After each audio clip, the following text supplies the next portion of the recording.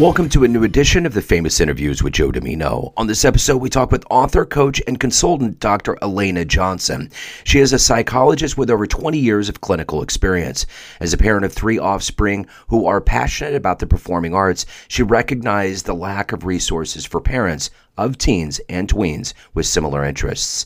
This led her to found Parenting Talent LLC as a supportive resource for parents, instructors, mentors, and studio owners dedicated to empowering young people in their creative exploration. She is the author of Parenting Talent, the grown-up's guide to supporting creatively driven teens and tweens, which is a very helpful and practical guide to help those that want to get in there. We cover quite a bit in this interview. Enjoy. Well, it's great to meet you. And I want to begin our conversation before we get into your work and your mission is to, we're coming up on the 4-year anniversary of this pandemic.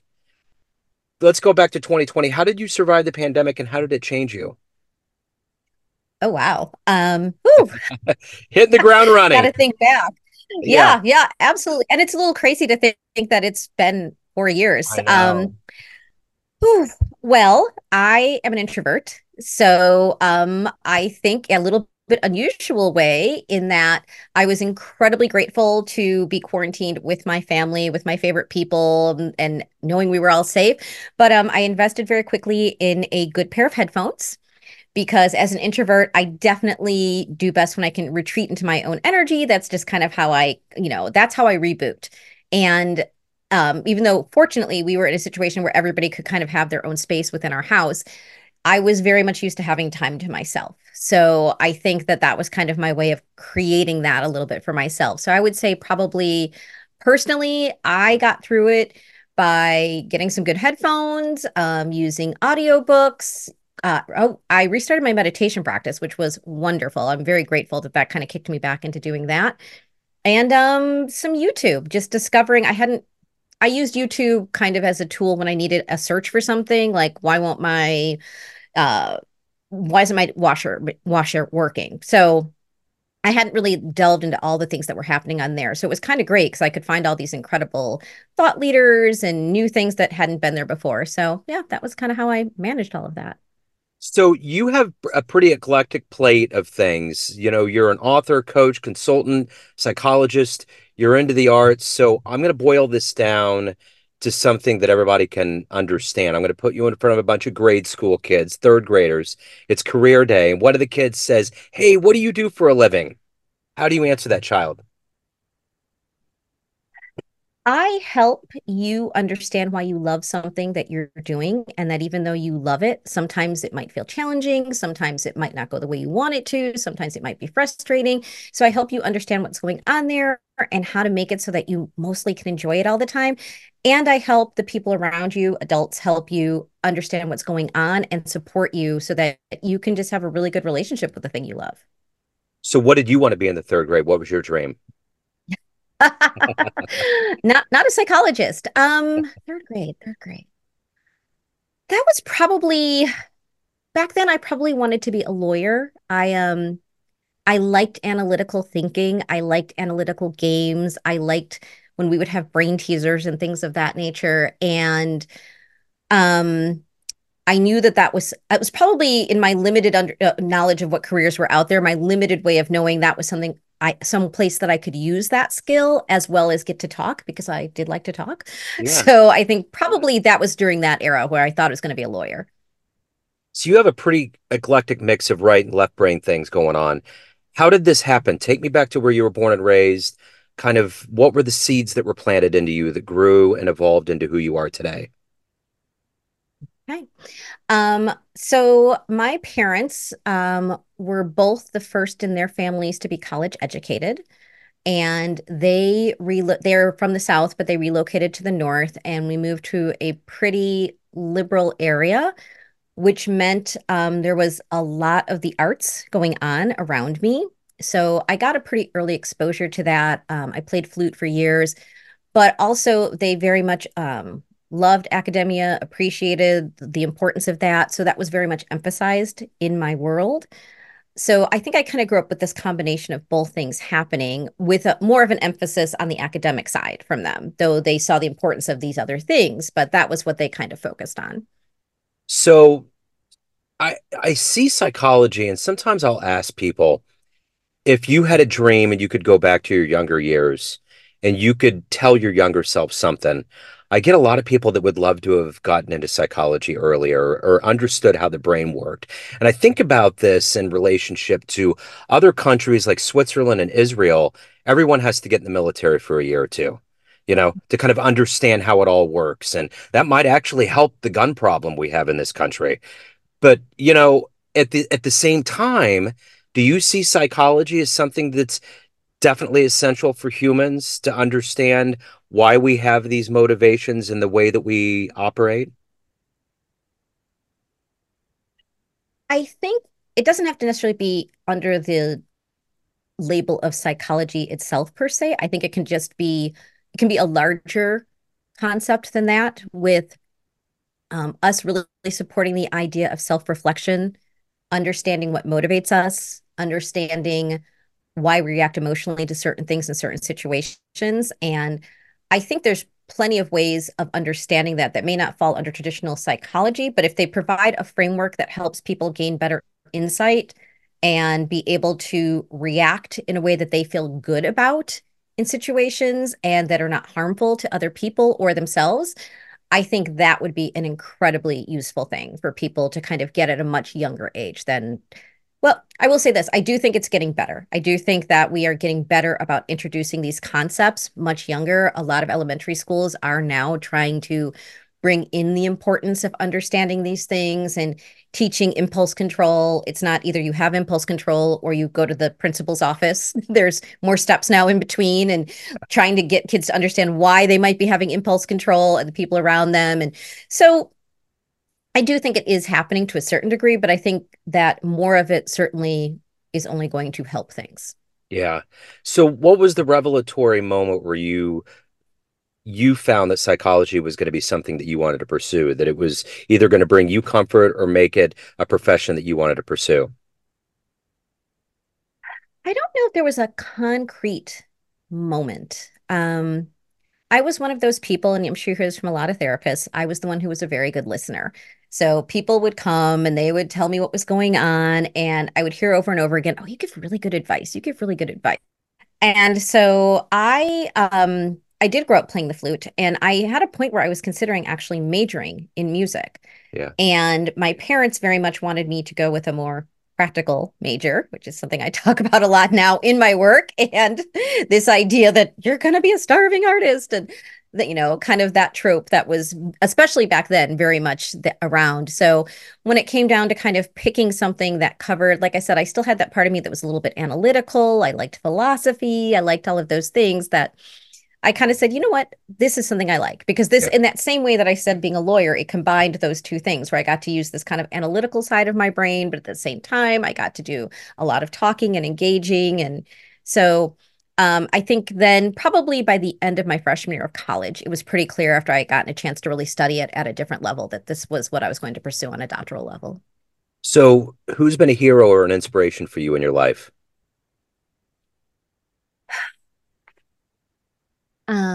Good question. I would say, honestly, my first heroes, which I know a lot of people may say, but I think it was my parents. And my father, well, in one, because I said they were the first ones who were college educated, they went through a lot and they made some really tough choices without a lot of roadmap, without a lot of support. My father was a great example to me of hard work, determination, and just kind of quietly showing up. And my mom was someone who very much showed me how to really assess people for who they are, um, try to understand where they're coming from and why they're doing the things that they're doing. And my mother actually had a stutter, and she didn't let it was a pretty severe stutter too. And in spite of that, she didn't let it stop her from doing things in her life. And this was an era where people didn't really even understand what stuttering was and why it was happening. But she was an elementary school teacher for a while. She was really great at advocating for me and my brother and getting out there and making sure we were exposed to things. So I would say my parents in many ways. So if you could meet one person alive on the planet right now that you find fascinating and you could spend time with them, who would it be? Ooh, only one? We could have a round table.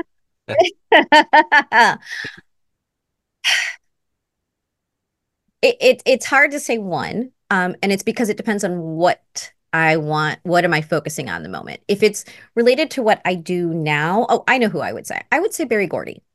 I Okay. have kids who want to go into the arts. I have one who's a musician, one who's a musician and an actor. And that would tie in some of what my parents went through in terms of how did you dig down in yourself and say, this is what I want, this is what I think is important, and I don't care if there's not a roadmap. I'm just going to go out there and I'm going to do it. I'm going to make it happen. I'm not concerned if people think that I can or cannot make it happen, and create something amazing. So I would Yeah. love to pick his brain. Yeah. So what's the best advice you've ever gotten?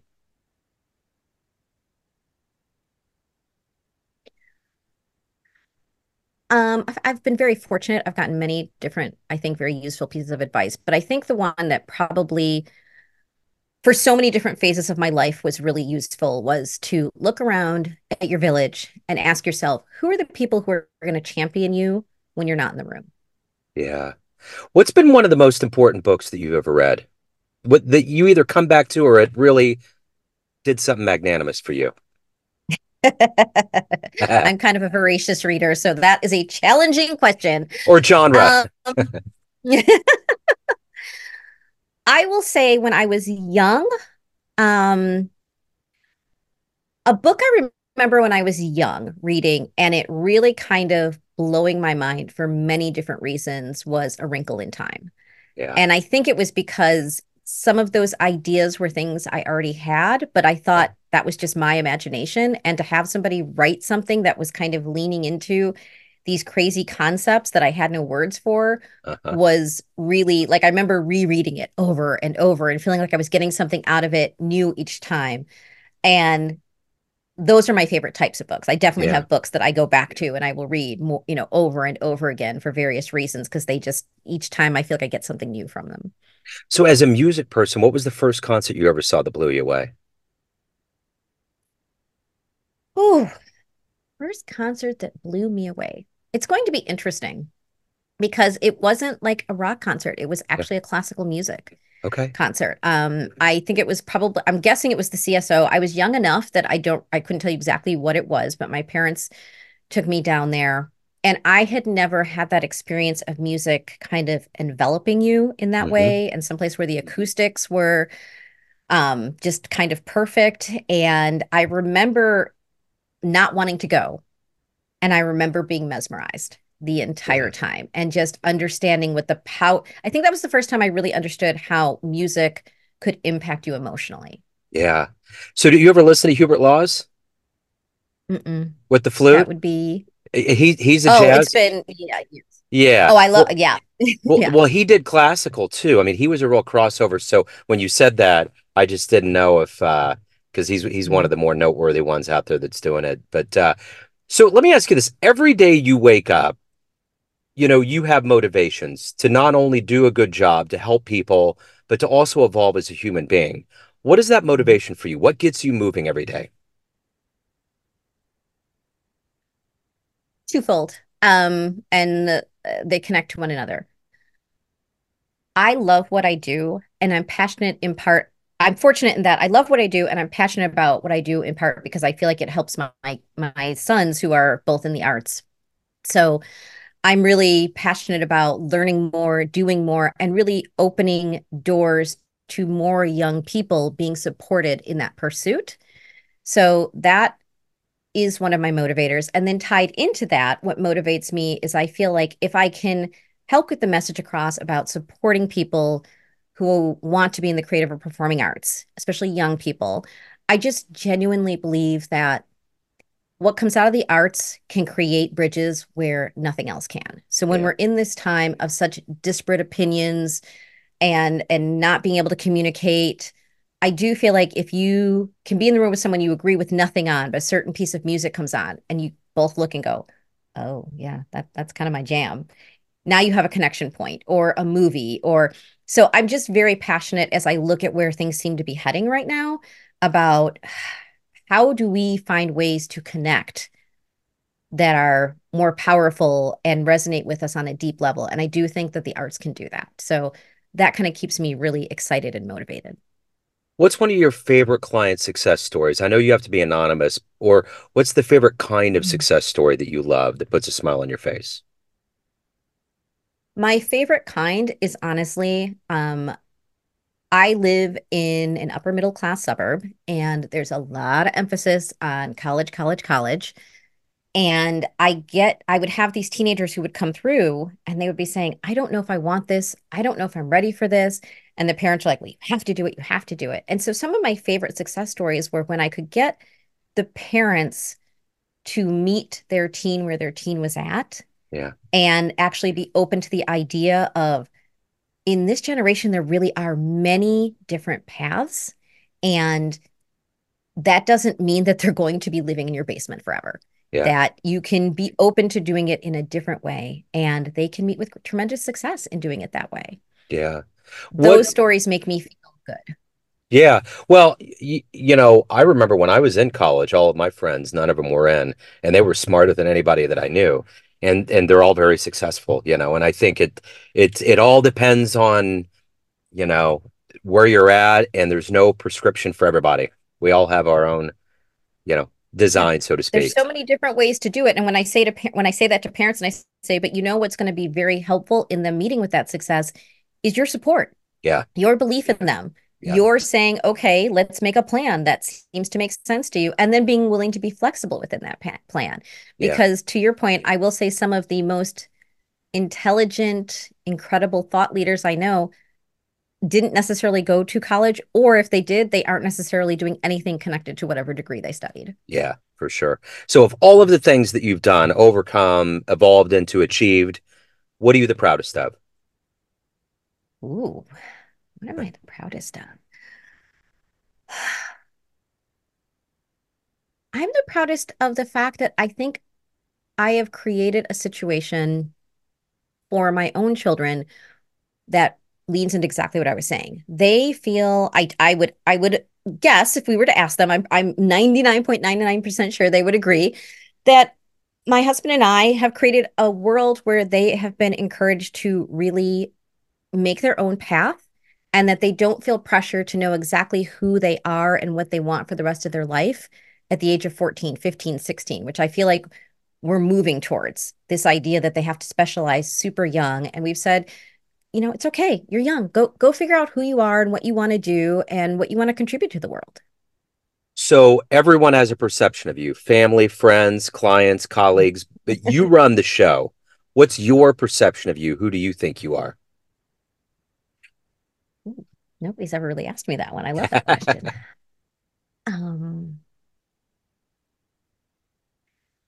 I think I am a very intuitive person, and I use that intuition to guide me to understand the people around me in a way that creates connection.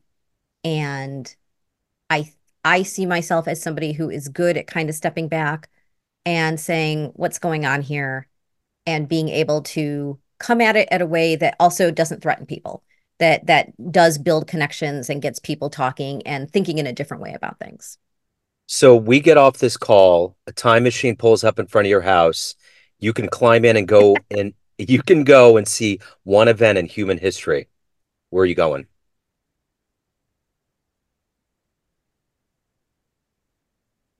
Human history meaning it has to be in the past It or can at be in any the time. future. It can be, and the compendium of time is everywhere.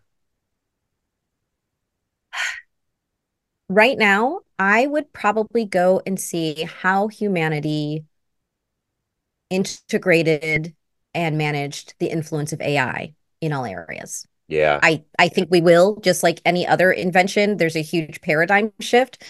But right now, it's not entirely clear to me, at least, where that paradigm shift is really going to land. And I would love to be where I could see, oh, okay, that's how that worked out. And that's how they figured that out. And that's how they managed to get through that job shift. And yeah, I would love to see where things land. Overwhelmingly, people that are in the field talk glowingly about it. Like it's going to be something that's going to be done really well, but we know what humans are capable of. That's the problem with this. That's the problem. So if AI was driving AI, it might be okay, but humans are driving AI. So yeah, we probably don't need to go any further than that. Yeah.